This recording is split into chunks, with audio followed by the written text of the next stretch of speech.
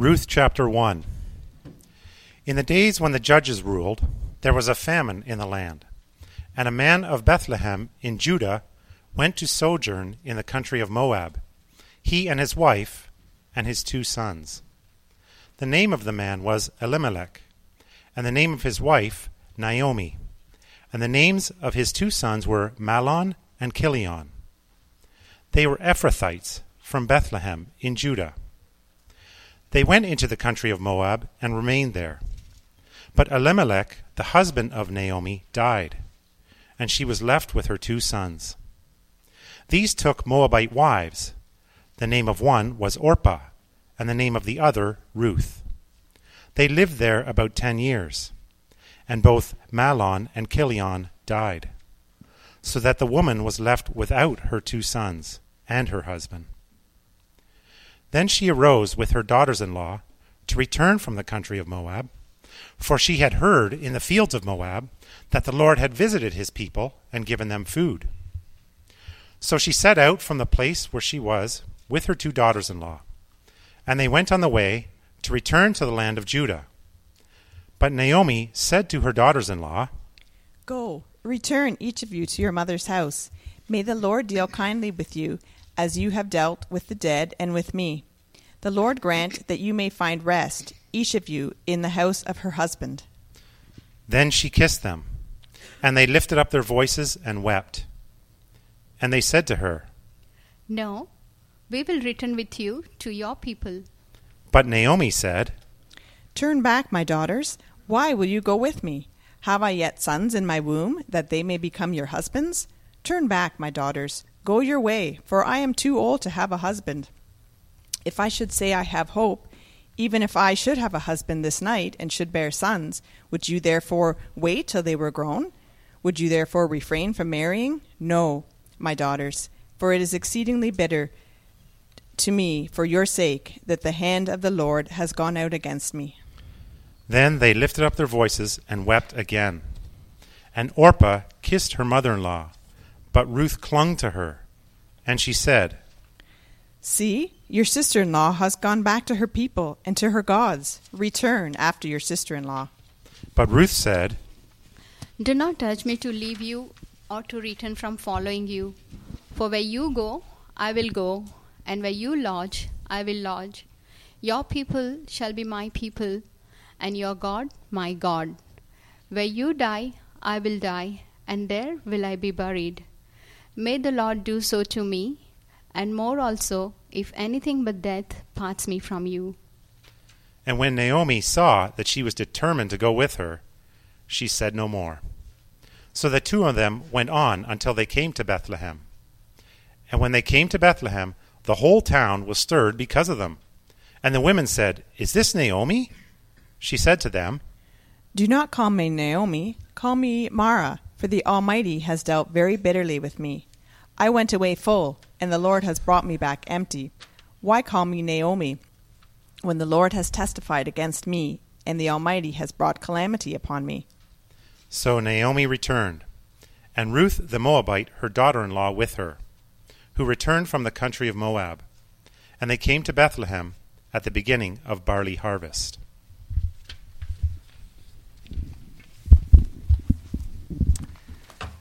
Thank you, readers. I was having a little bit of a strange experience there because I'm so often used to hearing Dave and Brenda come up and do one of their zany announcements about ESL recruiting or something like that, and so to hear them reading scripture was new and wonderful. So thank you. Some of you may know Stephen Colbert. Became famous for the Colbert Report on The Daily Show, then went on to follow David Letterman's footsteps in taking on The Late Show. And he has made a career out of making people laugh. He likes to make people smile and will do many things to accomplish that. But you may not know that he has had a very tragic life. When he was 10 years old, his father and 2 brothers were all killed in a plane crash. It would have been easy for a loss like that to really define his life. And many people perhaps would have thought that it would have. Many people also have assumed, oh, you must be one of those dark comics who has lived such a tragic life and see life with this cynical outlook, and that's where your humor comes from. And he says it hasn't. In a New York Times interview, he explained why. He said, I'm not bitter about what happened to me as a child, and it was my mother who was instrumental in keeping me from being so. He said, she taught me to be grateful for my life regardless of what that entailed. And that's directly related to the image of Christ on the cross and the example of sacrifice that he gave us. What she taught me is that the deliverance God offers you from pain is not no pain. It's that pain is actually a gift. I'm not sure what you think of Colbert's words, but when I first read them, they impacted me as a parent. I thought, if it was my 10-year-old that had just lost a parent and two siblings in a car crash, what would I say? How would I explain it? How would I respond to a tragedy like that? It would be easy as a parent to just try and ignore the conversation, to kind of walk around it. It would be easy to overcompensate and just give them presents and be extra lenient in a way of trying to somehow compensate for all their loss, try and make life easier and more comfortable. It would be also very easy to give platitudes like, oh, time heals all wounds and it'll all be better. And probably any of those things would actually make the tragedy worse instead of better for my child. I love the fact that Stephen Colbert's mother admitted that pain is very, very painful. She didn't back off from the harsh reality of life and some of the tragic circumstances that come. But I love also that she pointed him to the cross of Christ and taught him that pain and painful circumstances can be a gift from God. I love even more so the fact that some 4 decades later, he remembered the words of his mother and the freedom that those words gave him. It gives me hope. It gives me a sense of how to approach pain, how to approach painful circumstances. And as we begin our new series today, we're in a chapter that is filled with pain and loss and, yes, sometimes bitterness. But I believe it gives us some help. In the same way that Stephen Colbert's mother's words gave him help in the midst of his pain and some of his tragic loss, I believe God's word in this chapter this morning that our readers did such a good job of sharing with us today give us something of some signposts and direction for how to deal with pain and loss. The first warning that the chapter gives and is really about not letting pain distort your sight. Often pain and loss can cloud vision so that we don't really see what's going on around us. We just see what is directly impacting us and how it feels. So the warning is not to let pain distort our sight. The pain for Naomi started in her upheaval. As they read about her circumstances, it began with a famine in the land. Bethlehem was the house of bread. That's what the word means. The house of bread was out of bread. They didn't have any food. And that famine led to upheaval in people's lives. I think we're so used to, I assume that you are used to having full cupboards, going to the store, having full shelves. I'm not sure if anybody here today has ever experienced a real famine. The closest that we ever got as a family was after the triple disaster in Japan. First time in my life I've ever gone into a supermarket and seen rows and rows of shelves that were completely empty. seeing nothing there. You go to the store and you can't buy things. And you go into panic mode. Neighbors start talking to each other about, I heard that they're going to have a shipment of this coming in at such and such a time. And neighbors start interacting and helping each other and talking with each other. You're in survival mode. I remember a neighbor came by early on and they brought us a roll of plastic wrap. And I thought, that's such an odd thing to bring by. I wonder, what is that? Why are you bringing me plastic wrap? It was a nice gesture. It just seemed kind of odd. And then they explained that because we didn't have any water, you can't wash dishes. And so what you do is you take your bowl, you cover it with plastic wrap, you pour in your soup, you eat your soup, and once it's done, you take out the plastic wrap, you throw that away, and you've got a clean bowl to start your next meal. Not very environmentally friendly, but it gets the job done. And that took us through 3 days of no running water. But you're in panic mode. And as we read and consider this chapter of Ruth and Naomi and all that they were going through, they are in panic mode. This is a time of crisis for them. But a famine is worse than a week without groceries, and there would have been a much greater sense of panic for them because there's no food for them until the next harvest. Naomi and her husband Elimelech decide to make a run for it. They head to a place where they heard there is food. They gathered their belongings and their 2 sons and headed for a neighboring country called Moab. Moab seemed promising because Moab had food. The problem was that Moab didn't have God. Moab's history had been a history of leading Israel into idolatry, into immorality. They knew that the god that was worshipped in Moab was named Chemosh, and Chemosh was famous for child sacrifice.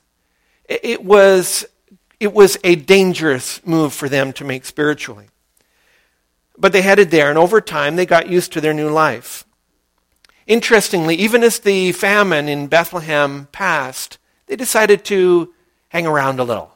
They became comfortable. They stayed on and stayed for some 10 years.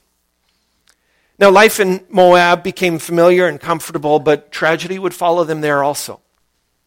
In verse 3, we learn that Naomi's husband, Elimelech, has died. It's a tragic loss for her to lose her husband, but his name actually means God is king.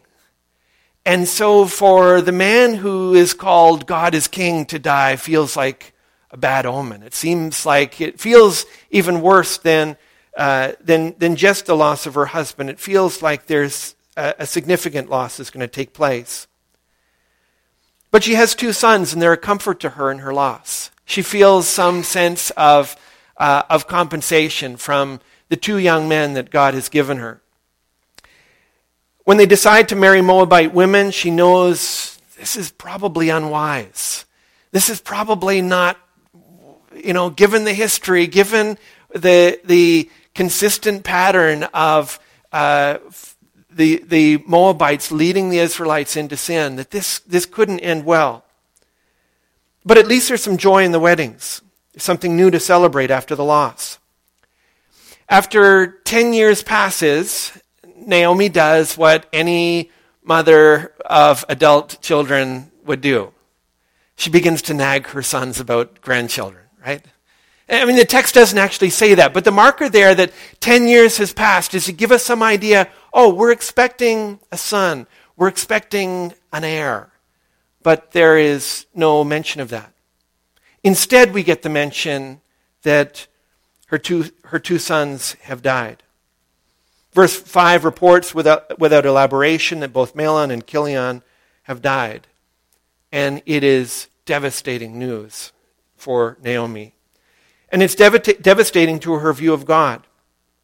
We get a picture of what's going on inside Naomi's heart in verse 13. She said, "It is exceedingly bitter to me for your sake that the hand of the Lord has gone out against me." See, her sadness here has become bitterness. Her anger has turned to poison. She uses a phrase, the hand of the Lord, but that phrase was usually used to describe God's great power in bringing vengeance on his enemies. It's used, the hand of the Lord was against the Egyptians. The hand of the Lord was against the Philistines. And usually that was followed by a great military victory. Naomi deliberately picks up that phrase and says, the hand of the Lord is against me. It's almost as if she feels that God has become her enemy, that she has become an enemy to God, and God has gone into battle and totally defeated her. And yet, as we'll see, nothing could be farther than the truth. God has actually been working in Naomi's life with a plan and a purpose full of mercy and compassion, despite all the tragedy that's around her. And so the question as we look at this passage is, have you let your pain distort your sight? Has sadness turned into bitterness? Has anger turned into poison? Has the tragic circumstances that you've faced, has it taken over? Has it distorted your view of God? Does it feel like you've become God's enemy or something? That instead of God being for you, it feels like he's against you. One of Billy Graham's mentors once said, never doubt in the darkness what God has told you in the light. And Naomi's life will show us why that's so true. Before I get there, I want you to see, though, how her life warns us not to let our pain confuse our identity, though. It's dangerous when a trial starts to redefine who you are and how you see yourself in this world. Don't let your pain confuse your identity. The warning is brought out in an interesting way in this story. You may have already noticed it. There's a series of different descriptions for the main character in this chapter, Naomi. When we first meet her in verse 1, we don't learn her name.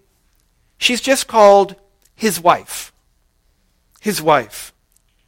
That's a really unhealthy way for someone to see themselves and to describe themselves when it's the marital status defining the identity. Because the problem with that is the marital status, as we can see in this chapter, often changes. When Naomi's husband died, it was devastating, not just because she missed him, and she did. Not just because he provided for her, and that was important. That was a big loss. But it was also devastating because it undermined her sense of identity. She used to call herself his wife, and she couldn't say that anymore.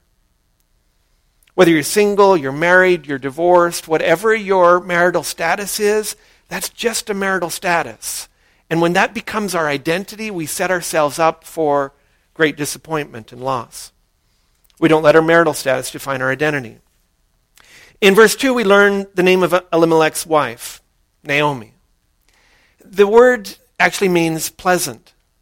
And for Naomi, it was more than just a name. She had a pleasant life. She would later say, I was full. I had everything that I wanted. But her pleasant circumstances began to define how she saw herself. I'm the pleasant one. I'm the one who has pleasant circumstances, and she saw her life and her identity wrapped up in that. And it's a dangerous conclusion to make. Often people will subtly define themselves by their circumstances. Parents will call a child, the successful one. And people will call and refer to people as, she's the pretty one. Or that person's the thin one. That person is a popular one, the rich one. And those circumstances can begin to define how we see ourselves, how we view our lives. And those circumstances, as Naomi came to experience, can very quickly change. The pleasant one, the pleasant circumstances person, can soon find herself facing tragedy. And those false identities set people up for huge inner turmoil when the circumstances change and we find ourselves having to hang on to something else, to find our identity in another place. Don't let your circumstances define your identity. In verse 5, Naomi has lost her home and her husband and her 2 sons. And here, I believe deliberately, the narrator just calls her the woman. Naomi the wife, Naomi the pleasant one, she has just now become the woman. It's a deliberate choice of word to show that now she has become defined by her losses. She's become no longer a wife, she's no longer a mother, and her life is not pleasant. She's just the woman. Or as the verse elaborates, she is the woman who was left without her 2 sons and her husband. She's the woman who lost all of these things. And that becomes now her identity. That becomes who she is. And again, that's so unhealthy because all of us are more than what we've lost. We are more than the losses. Those losses need not define us. They are circumstances that have come upon us, but we can move through them. They don't need to define who we are. Don't let your losses define your identity. Finally, in verse 20, Naomi's identity has completely collapsed. When she returns to Bethlehem in loss and shame, she refuses to let people call her Naomi anymore. She actually says, I'm changing my name. Don't call me Pleasant One. Don't call me Naomi. Call me Mara, for the Almighty has dealt very bitterly with me. The name Pleasant for her now feels like mockery. Pleasant One, she would walk down the road in pride when people called her Naomi, Pleasant One. Now it just feels like a mockery of her life because pleasant doesn't describe anything about her anymore. Call me bitter from now on, she says. She's given up on life being any different. She's cut herself off from hope. And it's a dangerous place to be. Don't let your bitterness define your identity. Circumstances change. Don't root yourself in them. Our losses don't define us. We're more than them. So our marital status may change. Our circumstances can change. The wins will be followed by losses, and often the losses by wins. But when those things define us, they become the lenses through which we see life. They become the glasses which all of life is filtered through. And they're unstable lenses. They're unhealthy lenses. Scripture instead invites us to root ourselves in our identity in Christ. When someone puts their faith in Jesus Christ, it is not intended that would be just adding a little bit of religion to our lives and moving on. It is intended that our relationship with Jesus Christ would be a defining one. That it would be the new foundation upon which we live our lives. The new lens through which we see our lives. We enter into a relationship with Him as Lord and Savior, and it anchors and roots us in a ground that is unshifting. Through faith in Jesus, we read the commands of Scripture and the statements of Scripture, and we see what is now true of ourselves. We see who we are in light of who He is. Through faith in Jesus, we declare with Scripture that I'm a child of God. I'm accepted by God. I'm forgiven by God. I'm indwelt by the Holy Spirit. I'm a new creation. I'm God's treasured possession. I am wonderfully made. I'm God's workmanship. By faith in Christ, we say God delights in me. I'm washed clean. He calls me a saint. And that begins to now affect how I see my life and where I'm rooted. Not in all of those other things that come and go, that rise and fall, but on those things that are forever secure, sure foundation that we have through faith in Jesus Christ. And so I want to ask you where your identity lies. What are the glasses through which you see your life? Are they rooted in your marital status, your circumstances, your wins, your pleasant life, your bitter life, your circumstances, the losses that you've endured? Is that where your identity is found? Or does it flow out of your relationship with Jesus Christ? And does it flow out of who the Scriptures reveal you to be through faith in Him? If it's not through faith in Christ, I'd encourage you to slow down, take some time before God to look at some of the false identities that you have built your life upon and to consciously lay them aside. To consciously put them behind you and say, I will no longer be defined by that. I will be defined by who your word declares me to be. As you do, you're ready for the final step, and that's to see your pain through eyes of faith. Faith helps us to see what sight often misses. We see our pain through eyes of faith. By faith, Naomi might have considered her context and seen her life in a very different light. Verse 1 begins with a simple phrase, in the days when the judges ruled. And if you haven't read the book of Judges since Sunday school, I would encourage you to give it another look. This was the lowest, most sinful, most despicable period in Israel's history. And Bethlehem in particular was the site of some great tragedy, some great atrocity. Given the context, the kindness that Naomi experiences and the grace that unfolds in this book is nothing short of miraculous. It's remarkable. And yet Naomi is too overwhelmed with a very tunnel vision view of her own pain and her loss. She can't step back and see that bigger picture of God's grace. You need faith to do that.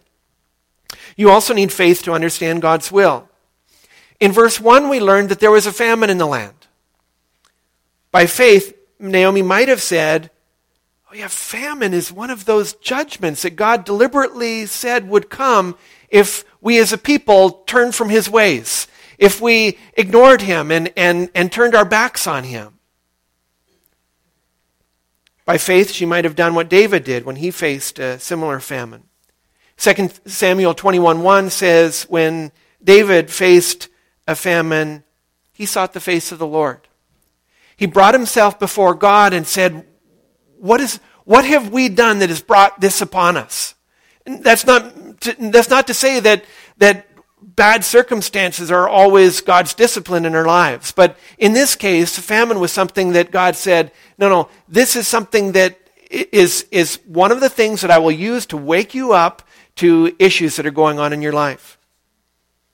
By faith, she might have said, looking for a solution in Moab and having my sons marry Moabites that don't know God and don't worship Him as He's revealed Himself in Scripture. That can't be a solution. But you need faith to see your life in relation to God's will. You also need faith to rejoice in God's mercy. In verse 6, there's a report that there's an abundance of food in Israel, that God has had mercy on Bethlehem. God had acted in mercy, but Naomi is still too overwhelmed to appreciate it. She's still so caught up in her losses that she can't see that God has acted in grace and mercy. Starting in verse 7, we can see what only can be called the astounding faithfulness of her daughters-in-law. Like, where did she find these amazing young women, right? They're incredibly gracious and faithful to her. Despite that, Naomi wishes them well, sends them home, and what do? Like, you'd think that the average woman, particularly living in this time, and it's just a time of great godlessness and rebellion, the average young woman would head home, cut her losses, and move on with her life. And these two amazing daughters-in-law burst into tears, and they vow to return to Bethlehem with her. Then Naomi responds to that, and she basically commands them to return. She persuades them to return. And then there are more tears, and at this point, one of them finally relents and goes home, tears still streaming down her cheeks. Where did she find this woman? Where did she find such faithfulness? And then Naomi tries for a third time to convince the other, Ruth, to do the same. To Go home. Sadly, Naomi has so little faith in the God of Israel that she believes that there is more hope for her daughters-in-law in the land of Moab than there is in the promised land. What follows in verse 16 is one of perhaps the most beautiful statements in all of Scripture. Ruth says to her mother-in-law Naomi, "Do not urge me to leave you or to return from following you. For where you go, I will go, and where you lodge, I will lodge. Your people shall be my people, and your God my God. Where you die, I will die, and there will I be buried." Ruth is from Moab. She's from Israel's enemy. She knows that when she goes to Israel, she is liable to face prejudice, abuse. She will be vulnerable. They have no means of support. Total uncertainty. The only thing that is certain is that there will be hardship. Since meeting Naomi, she has heard of famine in Israel. She's seen her father-in-law, her brother-in-law, and now her husband all die. And despite Naomi's far from perfect faith, Ruth commits herself to the God of Israel. She puts her hope in that God and heads to the promised land. Miraculously, amazingly, Ruth has come to saving faith, and her mother-in-law can't see it, can't rejoice in it, can't recognize what a miracle God has given her and what has taken place before her very eyes. In fact, as she arrives back in Bethlehem in verse 21, she says to all that greet her, after saying, "Don't call me pleasant one, call me bitter," she says, "I went away full, and the Lord has brought me back empty." How are you feeling if you're Ruth at that point?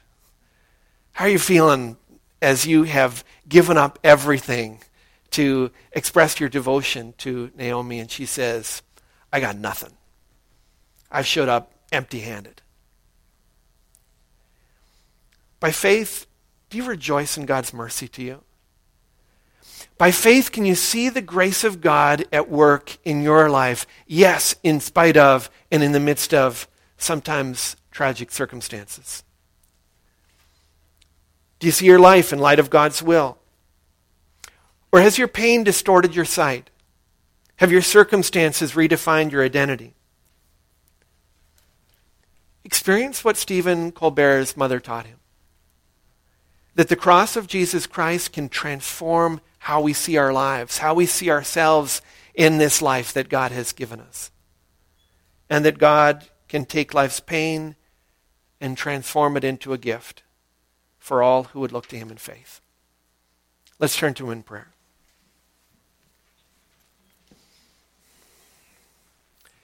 Heavenly Father, I pray for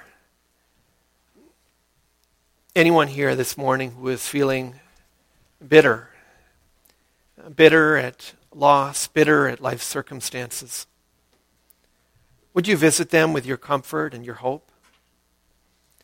Would you give them grace to see you through eyes of faith? And Father, I pray also for anyone who, like Naomi in those early days, feels that their name is pleasant, feels as if their life is defined by their pleasant circumstances. Father, for anyone who has built their identity on circumstances that will change, would you help them to find their confidence in Christ instead? You're such a gracious God. You're faithful. You're good. You're true. Would you help us to believe that and to rest in your goodness and care? For we ask you in the mighty name of Jesus Christ. Amen.